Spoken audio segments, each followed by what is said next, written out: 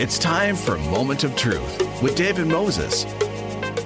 Sego, ani bonjour. I'm Kathy Sabokin, and this is Moment of Truth on 106.5 Element FM in Toronto, 95.7 in Ottawa. Filling in today for David Moses and my guest today, NDP MPP Suze Morrison, representing Toronto Centre. Welcome, Suze. Good morning. Great to have you as our first time. Yeah, happy having to be you here. as our guest. Just want to go over a little bit of your background, a lot going on. A member of the Standing Committee on Public Accounts. Not sure what that is. Yeah, so it's the legislative committee that follows the money. So it's our job to look at the audits that come back from the Auditor General and make sure that the government is spending its money wisely. Good to know that the audits are then looked at again second time. Absolutely. So and then we report that back to the legislature as a whole. So it's a really important tool, particularly of the official opposition. It's one of the tools that we have to hold government accountable. It's fantastic. Yeah. It's good. And we were counting on you then to look for those discrepancies. Hey, yes. Now, before you were elected to provincial office, you worked as a communications professional with Indigenous and healthcare nonprofits across Ontario. Mm-hmm. Now, let's find out more about you because you're new in the role of MPP. You're a rookie MPP. I am, yeah. One of many. We have right now, I think it's 75 or 76 new MPPs in the legislature, record number of rookies. And I think it's really exciting because it's really changed the face of what the legislature looks like. We're a lot younger. We have a lot more women, a lot more racialized folks, queer folks. It's really increased the representation. So it's a really exciting time to be in the legislature for sure. And what led you to run and want this kind of a job in the first place? I mean, you're going from communications to suddenly an MPP. Yeah, well, I'd always been really politically involved. I helped co-found an organization when I was living in London, Ontario called Women in Politics. And we were looking at how to increase the representation of women in government. And that work really inspired me. I got a chance to work with a lot of fantastic women out in southwestern Ontario. And then when I moved back to Toronto, started getting really politically involved in my neighborhood as well. And one of my, I think, key drivers that really kind of pushed me over the edge and said, if not now, when I was thinking about running, was in the summer of 2017. My husband and I actually witnessed a shooting at the corner of Regent and Cole Street, just around the corner from our apartment. And it was the same week that we lost Pam McConnell. She passed away that same week. She was fantastic. She was a beloved city councillor, for those who don't know her. And she had really been a champion for Regent Park. She had been a champion for anti-poverty initiatives. And she was a fantastic leader. And it was going to be really hard to lose her voice representing the community. And so I was kind of wrapped up in doing some community healing work around the gun violence that we were going through that summer and feeling really scared that we were going to end up with representatives following in her footsteps that didn't understand the issues that we were facing in Regent Park and didn't understand the depth of the poverty that we were seeing in our community. And so I threw my hat in the ring and said, if not now, when? Right. I like that. Okay. So when you had all these fears, things were going to, okay, well, then I'll be the change maker. Yeah. And I honestly, I didn't expect to win. When I ran for the nomination for my party, for the Riding Association, it was a contested nomination and against some, I was running against some truly fantastic folks. Nominations are always a really exciting and interesting time because you're running against people in your own party that you share values with. Sure. and trying to, explain why to folks why you think you're the best person to represent the riding in the election. And I loved the guys I was running against, some really fantastic leaders in the community. And so when I went into it, I was in the headspace of, I'm never going to win. I'm definitely not as experienced. And but maybe I could see myself doing this in 10 or 15 years. So I'll go learn how a nomination works and then come back around the next time. And certainly, I think, did a lot better than I was expecting to. It went all the way. That's incredible. Well, how are you liking the job? What are some highlights about the job itself? Oh, I love it. It's it's certainly difficult times to be an MPP, I think, under a conservative government. I'm not going to sugarcoat that one. But the work itself is phenomenal, and it's such a privilege. I think one of the most exciting parts for me is my caucus and getting to be part of a team that has gender parity. And so every day I get to go to work and learn from some of the truly phenomenal, experienced women in my caucus who have really taken the time to mentor the younger MPPs that have come up. And we have a really exciting caucus, really diverse, really passionate folks from all walks of life.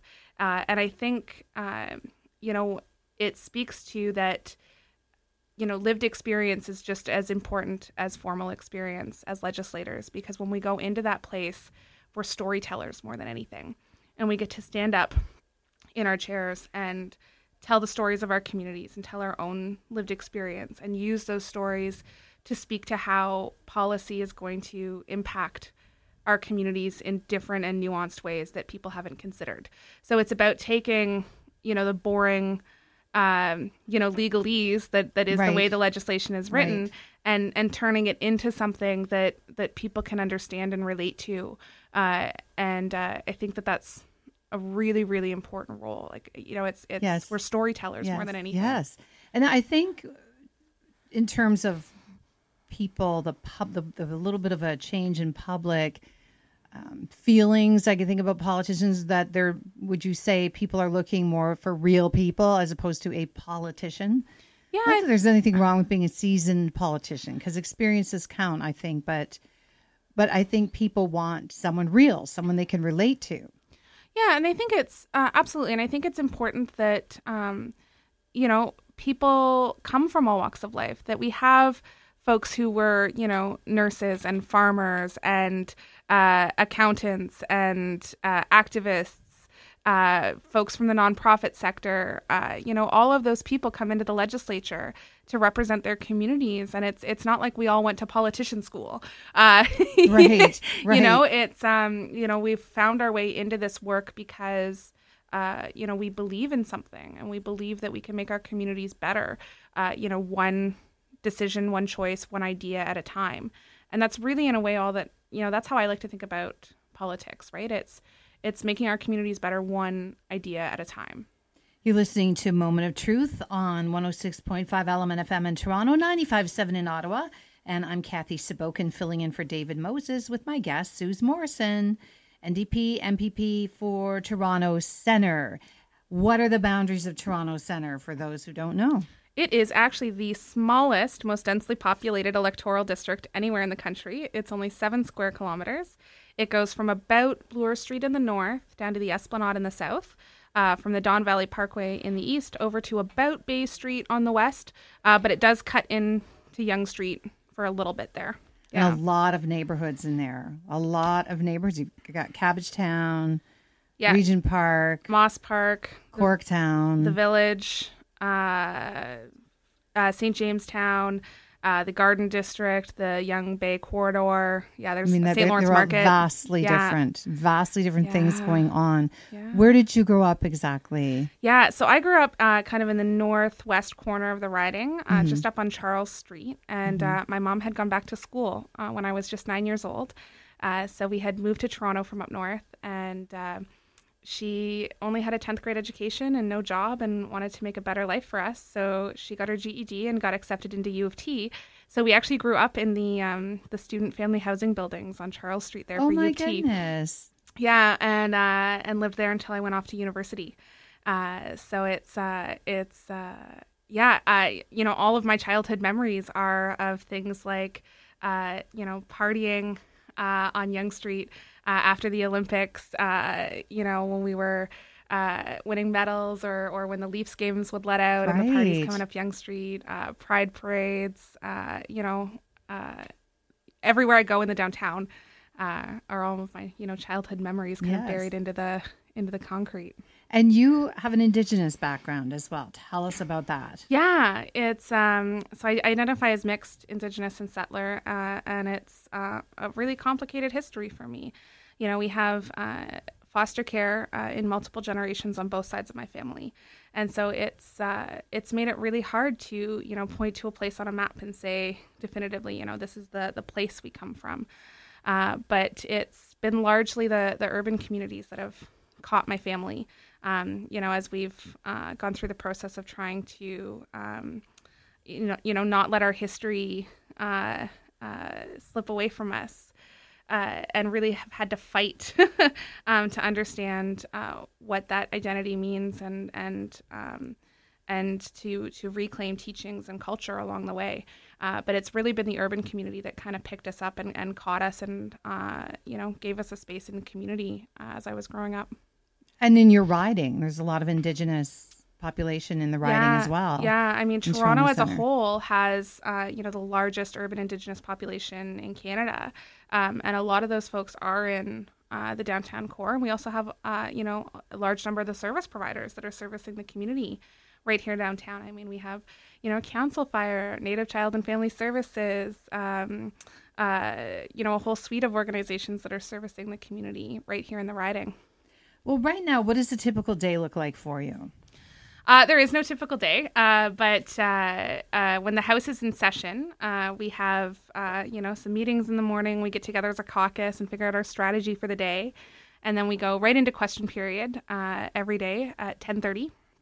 And that's the most dramatic part of our day is question period. And it's the time that we get to hold the government accountable. So we get to stand up and ask questions about the decisions that they're making and the policies that they're implementing. And it's the time that the media comes and they sit in the gallery. And that's when they're kind of most closely, checking in on what's going on. So it's really our opportunity to make the news for the day and to really highlight to the public where the government, may be falling down. And letting them down on things. So it's a really important part of our day.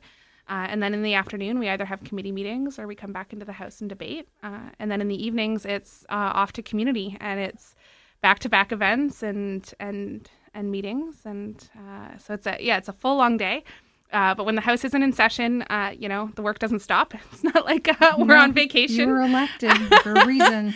It's not like we're on vacation. We're in our constituency offices doing, the really important community work that keeps us grounded so that, when we go back into the legislature, we have the ability to represent our communities and tell their stories because we've spent those constituency weeks listening to them, sitting down with constituents, hearing their concerns, identifying the issues, drafting new legislation to bring back and table in the fall.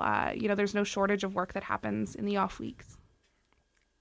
And we're going to dive into that in just a moment. We're going to take a little bit of a break first. My guest today, NDP MPP Suze Morrison, representing Toronto Centre. I'm Kathy Seboken. You're listening to Moment of Truth on 106.5 Element FM in Toronto, 95.7 in Ottawa, and we will be back after this. Welcome back to Moment of Truth on 106.5 Element FM in Toronto, 95.7 in Ottawa, and on the Radio Player Canada app, or on our website, elementfm.ca. That's elmntfm.ca. I'm Kathy Seboken, filling in for David Moses. My guest today, NDP MPP Suze Morrison. She represents the riding of Toronto Centre. And by the way, we just played Jeremy Dutcher because I know you have a thing for Jeremy Dutcher. What's that all about? Oh, I just think he's a fantastic artist. But I have a really funny story as a tangential connection to him. I was at Inside Out, which is a queer film festival here in Toronto. And I was at one of the opening parties for that and ended up meeting the designer who designed the cape that Jeremy wore to the Junos this year. Uh-huh. And that was just fantastic. I got to meet the man who made the cape. The cape. And now you're following him on Instagram. Yeah, we're friends on Instagram now. So it's 2 degrees of separation. Maybe you'll get your own cape. Get him to make your own cape. As if you were saying you're not sure where you'd wear the cape. No, it might be a bit of a look in the legislature. That's for sure a bold look, but maybe I could pull it off. You get attention, that's for sure.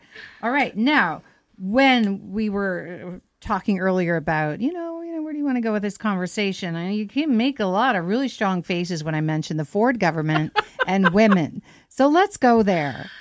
It's been a tough year for women in this province. Right after the election, the Ford government went silent on the rape crisis centers. That was a big battle that we had this year. The rape crisis centers across Ontario were promised a 33% funding increase across the sector just before the election. And after the election, the funding letters just never materialized. And the government wouldn't say one way or another whether they were actually cutting that funding. They just, gave the communities the silent treatment, which I think was really disrespectful. And so I went after them day after day in question period, trying to find out, when and where this money was supposedly coming. And it wasn't until almost the end of the fiscal year in the spring when they finally came out and said that they were cutting that funding. And it was... Was it a surprise, though? Not really. A lot of things are being cut, unfortunately. Not really. Yeah, there have been a lot of cuts that have, disproportionately affected women. Whether it was the retroactive funding cuts to the Ontario College of Midwives. Right. We're talking about the people that, do the sacred work of bringing new life into the world. Right. And, pulling the funding out from underneath their college. The cuts to the rape crisis centers, and even policies and decisions that aren't, necessarily gendered when you look at them on the surface. But, the rollback of the $15 minimum wage had a huge effect on women because we know that women make up the majority of minimum wage jobs. Workers, yes. Yeah. And so, that's a cut that, again, disproportionately affects women when you start breaking it down. So it's been... a really hard year with a lot of cuts. And so the cuts to the rape crisis centers, what kind of an effect is that going to have? Well, we're seeing wait lists skyrocket, and we have been for years now. In many communities, the wait list for one-on-one counseling at the rape crisis centers is up to 18 months long, which is just outrageous. No woman should have to wait 18 months for counseling after a sexual assault. No, that should be immediate. Yeah, exactly. And so, the funding increase that the centers were getting was going to go directly into hiring staff. It was going to go to things like, counseling and peer education. And it's really heartbreaking that funding is now not flowing to those communities. And it's so needed. And I even want to backtrack on that. It shouldn't happen at all. Let alone having to get counseling right after. It shouldn't happen at all. Yeah. So what's going on in terms of helping with this whole issue in the broader sense? Well, I think it's only going to get worse. I mean, we have a government that came in and, one of their first orders of business was cutting consent education from our school curriculum. Right. And so not only did they cut out queer and trans identities from the curriculum, but they started removing the consent-based content as well. And, we know that that's upstream how you prevent sexual violence. Education. It's education and by teaching, young kids as early as you can about consent. And, it can be as simple as teaching, little kids to ask permission before giving each other hugs. It's a really important part of our education system.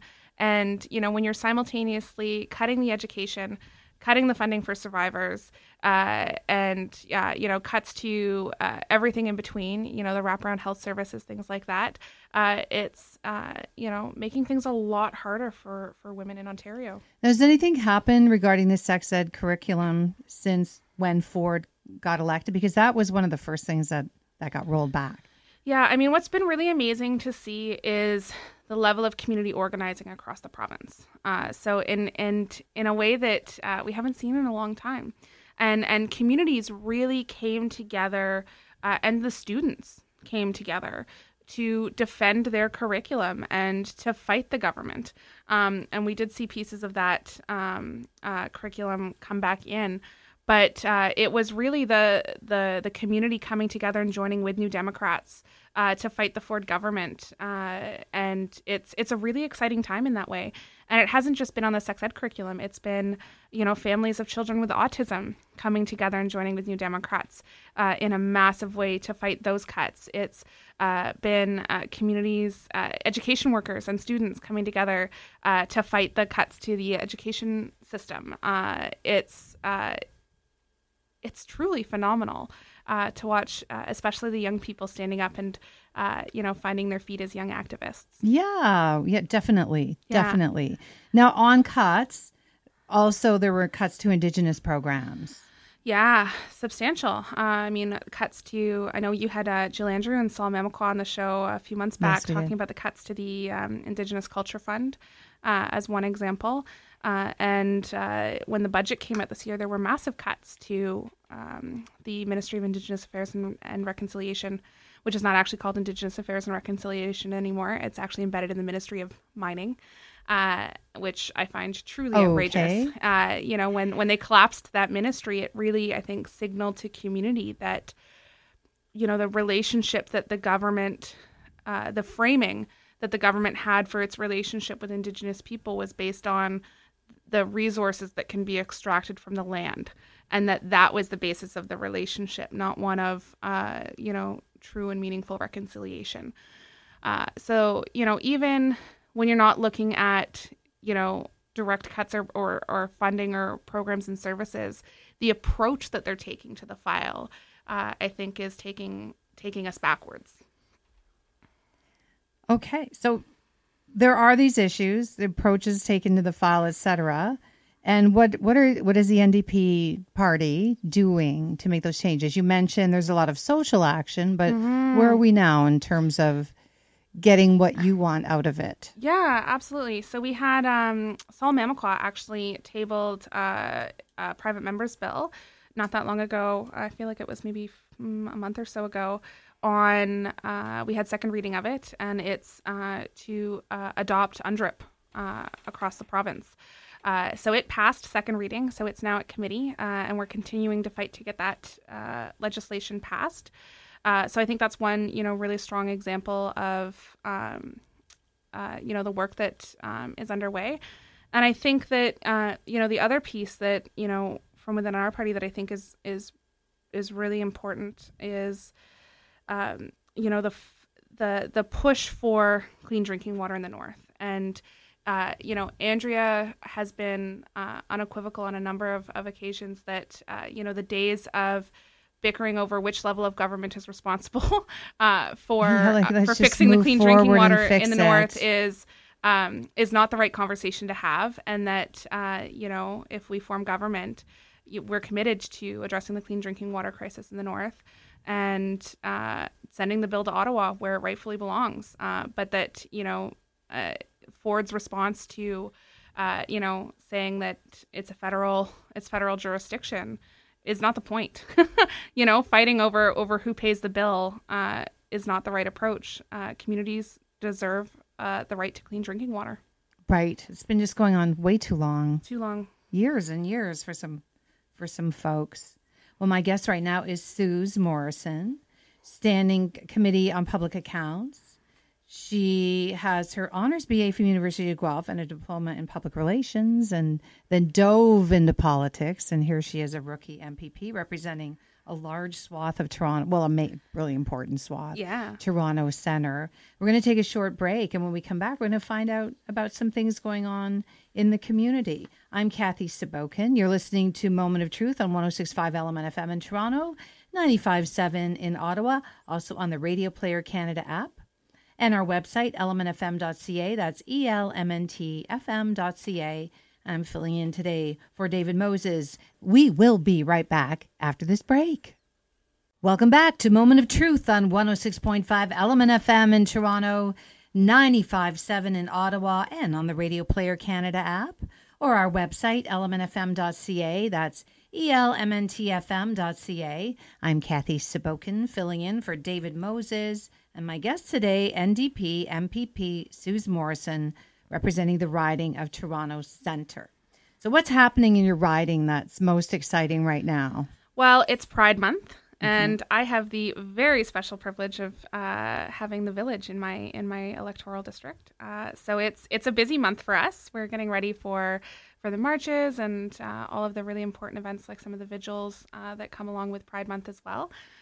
So that's something pretty big happening. Are you planning to march in the parade? Oh, absolutely. Alongside Andrea, we'll all be there. But there's also some not so great stuff going on in the riding too. We've had, housing as a whole, I think is a really big challenge in the riding. And specifically up in our St. Jamestown neighborhood, we had last summer a substantial electrical fire in one of the apartment buildings. On the one on Parliament Street? Yeah, 650 Parliament Street. Yeah. Right. And we continue to have 1,500 people from that building displaced in our community. And can you even imagine, some of those folks are living in hotels and have been for a full year now. Oh, that's... Yeah. Why is that taking so long to resolve? The damage to the building was unlike anything I think, even folks in the fire department had ever seen. And it's taking a really long time to remediate the building, and it's hurting a lot of families in the process who've been displaced. And so it's absolutely heartbreaking. There's not really a good timeline for folks to be able to move back home. They'd originally said August this summer, which would have been a full year since the fire, and now they're saying well into the fall. But so one of the things that I did in response to that was I tabled a bill called the St. Jamestown Act that I'm really excited about. And it will work to hold, if we can get it passed, to hold landlords more accountable to keeping their buildings safe for people. Was the building up to code? I'm not an electrical engineer. I don't know all the ins and outs of specifically what was wrong, but we know that after that fire, we had the city and the fire department go into a number of buildings in the area. And they found electrical issues in a lot of them. And so we had a second building that went without heat, water, or power for, I think it was 4 or 5 days in the middle of February. And this was a 30-story building. I remember meeting with one woman who was 6 months pregnant, walking up 21 flights of stairs every night, who didn't have running water or a way to cook food. Oh my goodness. In her apartment for 5 days. That's impossible. Yeah. Or, imagine trying to get your kids out to school in the morning and walking down 26 flights of stairs to do it for 5 days in a row, while they're bundled up, with no heat and no lights. How are those kids supposed to do their homework when they get home? It was a really, really difficult time. Extremely challenging. Yeah. And so the bill that I tabled, what it would do is require that landlords of high-rise buildings maintain a reserve fund for doing large capital repairs, the exact same way that a condo currently has to. And because one of the issues that we run into is, landlords will come back to their tenants and say, well, I can't afford to fix the electrical system or to fix the elevators or Sure. whatever repair needs to be done. And then they'll go to the landlord tenant board and apply for above guideline rent increases and just pass those costs for those repairs back onto the tenants. Right. So this would require that they're, being proactive and saving for the rainy day when, the boiler needs to be replaced or, they need to address, repairs to the electrical risers. The same way that, if you're a family and you have a home, you set aside a little bit of money every month for the day that comes when the roof needs to be replaced. I think that it's entirely fair to ask large landlords who, are responsible for providing safe housing in some cases for thousands of people to be responsible in the same way. And then the other thing that the bill does is makes it possible for tenants to apply to the landlord tenant board to get a rent refund, an abatement it's called, if their landlord isn't doing maintenance on the building. And they're losing access to the services that they're paying for. So, if the landlord has let the elevator break down and you're without elevator access for a substantial amount of time, you're paying for that elevator as part of your rent. And if you're not getting the services you pay for, you should be entitled to a refund. Oh, good move. Yeah. Okay. And so now where does that sit? Where does the bill sit? So it's been tabled for first reading, and I hopefully will be able to call it up for second reading hopefully next year. Okay. Yeah. Meanwhile, these folks are still living in hotels. Yeah, hanging a lot in of there. them. Yeah, a lot of them have been moved into other apartments. A lot of them are staying with families. But again, it's a hard time. Like, I mean, It's a can you hard imagine couch time. surfing I with family can't. for a full year? No, I go It's crazy. Anyone yeah, would. yeah, and especially appreciating that that particular neighborhood has a really high concentration of newcomers to Canada. A lot of folks that are refugees, and the trauma that it can cause to go through that kind of displacement uh, again, right? And how difficult that could be for some of those Very families. hard. Yeah. Very hard. Yeah. So those are some of the big issues we're seeing in the riding. But housing overall is a huge issue. It's Well, aren't there improvements being made? I mean, Regent Park's going through a huge revitalization Yeah. with new housing. Yeah. What are your thoughts? Well, I live in Regent Park. I'm a big fan of Regent. Always have been.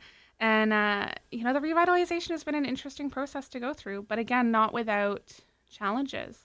We have a community of kids who have been displaced from their homes, right? Because folks had to move out so that the old community housing buildings could come down. Yeah, they had to get torn down. They had to get torn down building by building, block by block.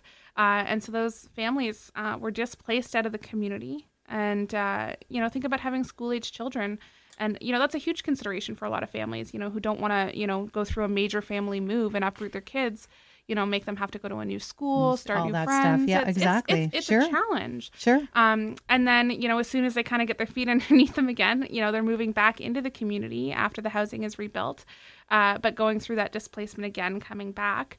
But, the community doesn't look the same way that they left it, and those kids are watching, the trees they played under being cut down, and they're watching the buildings. Right, that but are there not positives going on there? I mean, it looks Absolutely. totally different. Yeah, absolutely. But it's I think it's just important to recognize and name the the challenges that especially the young people are facing. In that displacement, it's yes, we're getting good brand new safe housing out of the deal, and some really great services. We have a beautiful aquatic center and community center, but it's I think when the buildings come down, right, they cut them sideways, and it's like looking in on a dollhouse, and you forget that you're looking in on people's homes, right, the places where parents watch their babies take their first steps, and it's it's a really, I think, vulnerable and emotional time as a community to watch that change take place, and it's, I think, important to acknowledge, a lot of the emotions that people get caught up in that process. Right. But hopefully it's for the positive and for the better, because it needed desperately to have a revitalization. Yeah. Absolutely. I mean, the infrastructure, was absolutely in need of desperate repair. But I think, more broadly, the need for that revitalization, speaks to the chronic and constant underfunding of community housing all across Ontario. One of the reasons that I think those old buildings got into such a state of disrepair is because, quite frankly, community housing wasn't being properly funded. There wasn't ever enough money coming in for capital repairs. When we look at social housing across the province, we have a $2 billion repair backlog, and we're losing. We're not only do we need to be building new community housing units, which is not happening, but we're losing stock because the units are falling into such a state of disrepair that we're losing about 1,000 units a year of social housing across the province right now. But what about in your riding? Because isn't that part of the Regent Park revitalization? You have to have so many units that are... Yeah, so we didn't get any net new units. So these are just replacements. It's replacing exactly what with the number of units that were taken out, and then supplementing that with private market condos as well. So it's interesting. It's shift the neighborhood into a mixed income, integrated model. How do you think that's going? Is it working? Isn't the idea that if you're in socialized housing, you're thinking, oh, okay, I can get out of this. This can be better. And I'm just generalizing. Don't judge me. Yeah, no. But I just read a study that said that was the idea. Well, it's interesting. I think the intentions are really good on all front, but community building takes intention, right? It's we can't just put up shiny new bricks and mortar and expect community to happen organically on its own, because we have all of these, shiny new buildings in our neighborhood. And it's taken a really concerted effort by folks in the neighborhood to try and bridge, especially those class divides, I think, in the neighborhood. And, there's some groups doing some really amazing work on that front. I think of, the Regent Park Neighborhood Association as one example. And they, have had to kind of go at their governance structure a couple of times now to try and get it right and make sure that they're, getting equal representation from people that live in the Toronto community housing buildings and people that live in the market buildings, and trying to bring those people together to build a really strong community. But it takes, a lot of community organizing work, and it's get that done for sure. Yeah, but it's a really interesting time because we're watching. The world is also kind of watching in on this project to see what works and what doesn't. Right. And we're only partway through the process. We're still figuring it out ourselves. But it's we're the largest social redevelopment project in the country. And so there's a lot of eyes on Regent Park right now. So it's exciting to be a part of it. And, it's not always easy. Exactly. But there are really, really good people in the community, doing really exciting work so that we can try to get this right. Well, you were mentioning small things, for example, registration for swimming in the new aquatic center in Regent Park. Yeah. So again, example of, one of the hiccups that you come across when you're trying to, intentionally design a neighborhood that's going to work for the people that live there. So we have this beautiful aquatic center that was built as part of the development. And the issue that we've had over the last number of years is the programming is free. And so the kids can register for, free swimming lessons, for example, which the community fought for. But what happens is when the registration opens up, it's oftentimes families outside of Regent Park who are the first in line online and getting in there first. And we were noticing that kids in the neighborhood weren't getting access to the swimming classes. Well, what's with that? Right. And it came down to the fact that, again, when you recognize that you're serving, a lower income community, a lot of those families don't have computers at home or they don't have internet. And so when the registration opens up, at 6:00 in the morning to get your kids registered for the programs, these families are out waiting in line in front of the building while the spots fill up online. And so I really have to give a lot of credit to our municipal councillor, Christian Wong Tam, who really took that fight back to the City of Toronto. And they've made some changes to the registration program to make sure that our local kids are actually getting in there to use the services that are, what makes our community a community. Exactly. Yeah. And are there guns and gangs issues in that area still? I mean, there have been shootings in the area. I watched a little feature recently on a TV show, and it was showing there are crack houses in the area. It's, I won't lie, it's, we do still see gun violence. It's part of my own story. I mean, it's one of the reasons I ran, right. Was after the Lamar Champagne shooting. And it has a huge ripple effect on the community when that happens. But I think that there's also a lot of good that goes on in the community around the issue of gun violence specifically. And, it's watching the community come together and support each other after these incidences. And it's not exclusive to Regent Park either. Gun violence does happen all over the city. Sure. But one of the beautiful things that I see in my community is the way that people come together and pick each other up after these situations. And so, I mean, I remember going back out onto the corner after the shooting back in 2017. And, my neighbors were coming out of the house and checking in with folks that were affected and, pointing us to, victim services and counseling and, just doing that work of loving each other after a really traumatic incident that was really something I hadn't seen in other neighborhoods that I've lived in the city.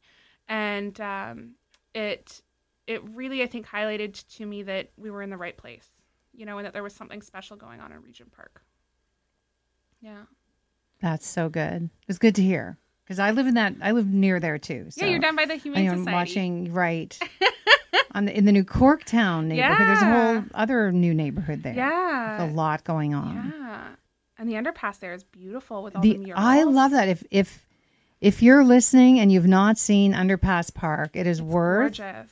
going to see, because it was this derelict space underneath the Gardner, Adelaide, Richmond, which street, but it's so you go down Lower Broadview, along King, hang a right at Lower Broadview, and then you'll come upon Underpass Park, and there's been artwork now. Everything that was a concrete arch supporting a roadway is now this fantastic art. And there's always really cool community stuff going on down there. I remember during the election, we were down canvassing in the area, and there were fire dancers out rehearsing under the underpass there.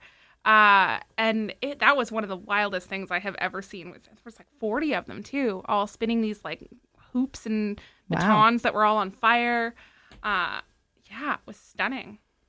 Yeah. And there's a little farmer's market down there now. And there's a farmer's market. I noticed in going back to Regent Park, there's a couple of new little fruit stands. Looks like they're they're not new. They're just more visible now. So they were kind of tucked away in the kind of little nooks and crannies between the old Regent buildings. But now that those buildings have come down, they're kind of more in a Main Street kind of position, and they're more visible. But they've been there for a long time. But we also, we have so much good food programming that goes on in Regent Park. Honestly, it's amazing. We have Taste of Regent Park that's every Wednesday night in the summer. So we have all the local food vendors come out. We have we also put on a meal in the bake oven. So we have a wood burning oven as part of the big park there in Regent that some of the organizations will activate. And so they make pizzas in there. They make scones. They've done corn on the cob, all kinds of really delicious stuff. Well, I'm walking through there on the wrong nights. I know. So Wednesday nights, and then they do a movie night. So the Regent Park Film Fest partners with Taste of Regent. And so you can go and get your dinner. And then about an hour later at sunset, every Wednesday night in the summer, they put on a movie on a big inflatable screen in the park, and the whole neighborhood comes out into that space. And it's a blast. Yeah. It's really positive. Yeah. All right. So now you have Corktown. What's going on there? You touched upon it. Yeah. Again, a lot of really great, community organizing. I was just down in Corktown not that long ago for their park cleanup. I did all the park cleanups across the riding, but I have to say it was the Corktown one that was the most well attended. So definitely a lot of folks that are really interested in environmental issues and I did that one last year. Their it was community really, green really space. Good. Yeah, a lot of people. Yeah, and they have some really cool recycling programs actually in some of the buildings there where they have higher levels of separation in partnership with, I don't know all the details of it, but it's a handful of buildings that have this extra sophisticated recycling program. As opposed to in my building, there's just, you put your recycling, it's either recycling organics or the basic garbage. Yeah. Oh, I'm kind of curious what that's all about. Yeah. The additional layer of, and then you've got, does the distillery district? Not the distillery district. So the boundary line is Mill Street. So there's I have a few condos that are kind of on that north side of Mill Street there that are in my riding. But that's the neighboring riding of Spadina Fort York to the south, which is MPP Chris Glover, also a New Democrat. Yes. Yeah. Then we're getting the new Indigenous Health Center on Mill Street, right next to the Y. Mm-hmm. That's part of you, right? Next to the Y, Cooper Kuwai. Yes, Cooper Kuwai, which is beautiful. It is. It's a stunning space. Yeah. Yeah, and they've got really great community rooms in there. So I know that the Corktown folks, the neighborhood and businesses, the Residents and Business Association, they're always doing consultations and meetings in the Cooper Coo. So we get to spend a lot of face time with them down there. So yeah. Yeah, and a lot of great things going on King Street. Yes. A lot of buildings being sold and made into interesting new little cafes. Yeah. Little restaurants. There's a whole new restaurant coming up next to the Body Blitz Spa on King Street East. Yeah, a lot of really exciting small businesses. Businesses and so it's quite an area of growth and change and excitement and stuff. Any last words for us today? I don't know. I mean, I'm definitely looking forward to the summer and getting to spend time in all of the really great parts of Toronto Centre. We have so many great neighborhoods. So. And how's Nova? Tell us about Nova, your dog. Oh, she's a handful, but we love her. She is a Husky Border Collie mix, and she's faster than us and sometimes smarter than us, which is always a terrifying mix. But she's a lot of fun, and we like to spend a lot of time, out at the dog parks in the riding with her. And we sometimes get down to Cherry Beach and go on little adventures, and yeah, it's a lot of fun. Right, she must need a lot of exercise. That kind of breed mix. Yeah, absolutely, and thankfully, I have a spouse who does the majority of that work. When do you find time on top of everything else? Yeah, it's tough. Yeah. So when you go out, do you bring Nova with you? Sometimes. She's a rescue and she gets a little skittish in crowds sometimes, but we've been doing a lot of work with her and she's getting a lot better. So we've started taking her out to kind of smaller, less crowded events, maybe with fewer children, and she's starting to get acclimatized to that. But I'm hoping in a few years we'll be able to start bringing her out to some of the bigger, marches and parades like Pride. So right, she could wear a little cape. You can get a little cape made for Nova by Jeremy Dutcher's Cape Maker. Plug for Zoff. Yeah, quick question. What do you think of politicians who do not march in Pride Parade? I think it's really disappointing. I think that it's a really important show of support to the community to show up and to not just show up when it's Pride, but to show up all year round and challenge the homophobia and transphobia that continues to exist across this province. And I think that making excuses for not marching in Pride is hurtful to the community. Okay. Just wanted to get your thoughts on that. A lot of people have a lot of thoughts on that issue. Suze, it's been just wonderful having you here. Thank you so much for coming into Element FM. It was great to hear more about what's going on with you, how things are going, and I wish you luck. Thank you so much. Up and coming. You get a little time off in the summer? Not really, but, maybe the odd Saturday. Maybe the odd. Well, we'll see you around then. Yeah, everyone, absolutely. Anyone who lives in St. Jamestown, Regent Park, Moss Park, Corktown, Cabbagetown, not Distillery, St. Lawrence Market. That is a lot. Yeah. A lot going on. So we'll look for you out there. Okay. And hopefully with Nova as well, your dog, get her all trained on helping you out with your job, Anyway, thank you so much. You've been listening to Moment of Truth on 106.5 Element FM in Toronto, 95.7 in Ottawa, and on the Radio Player Canada app, and our website, elementfm.ca. That's elmntfm.ca.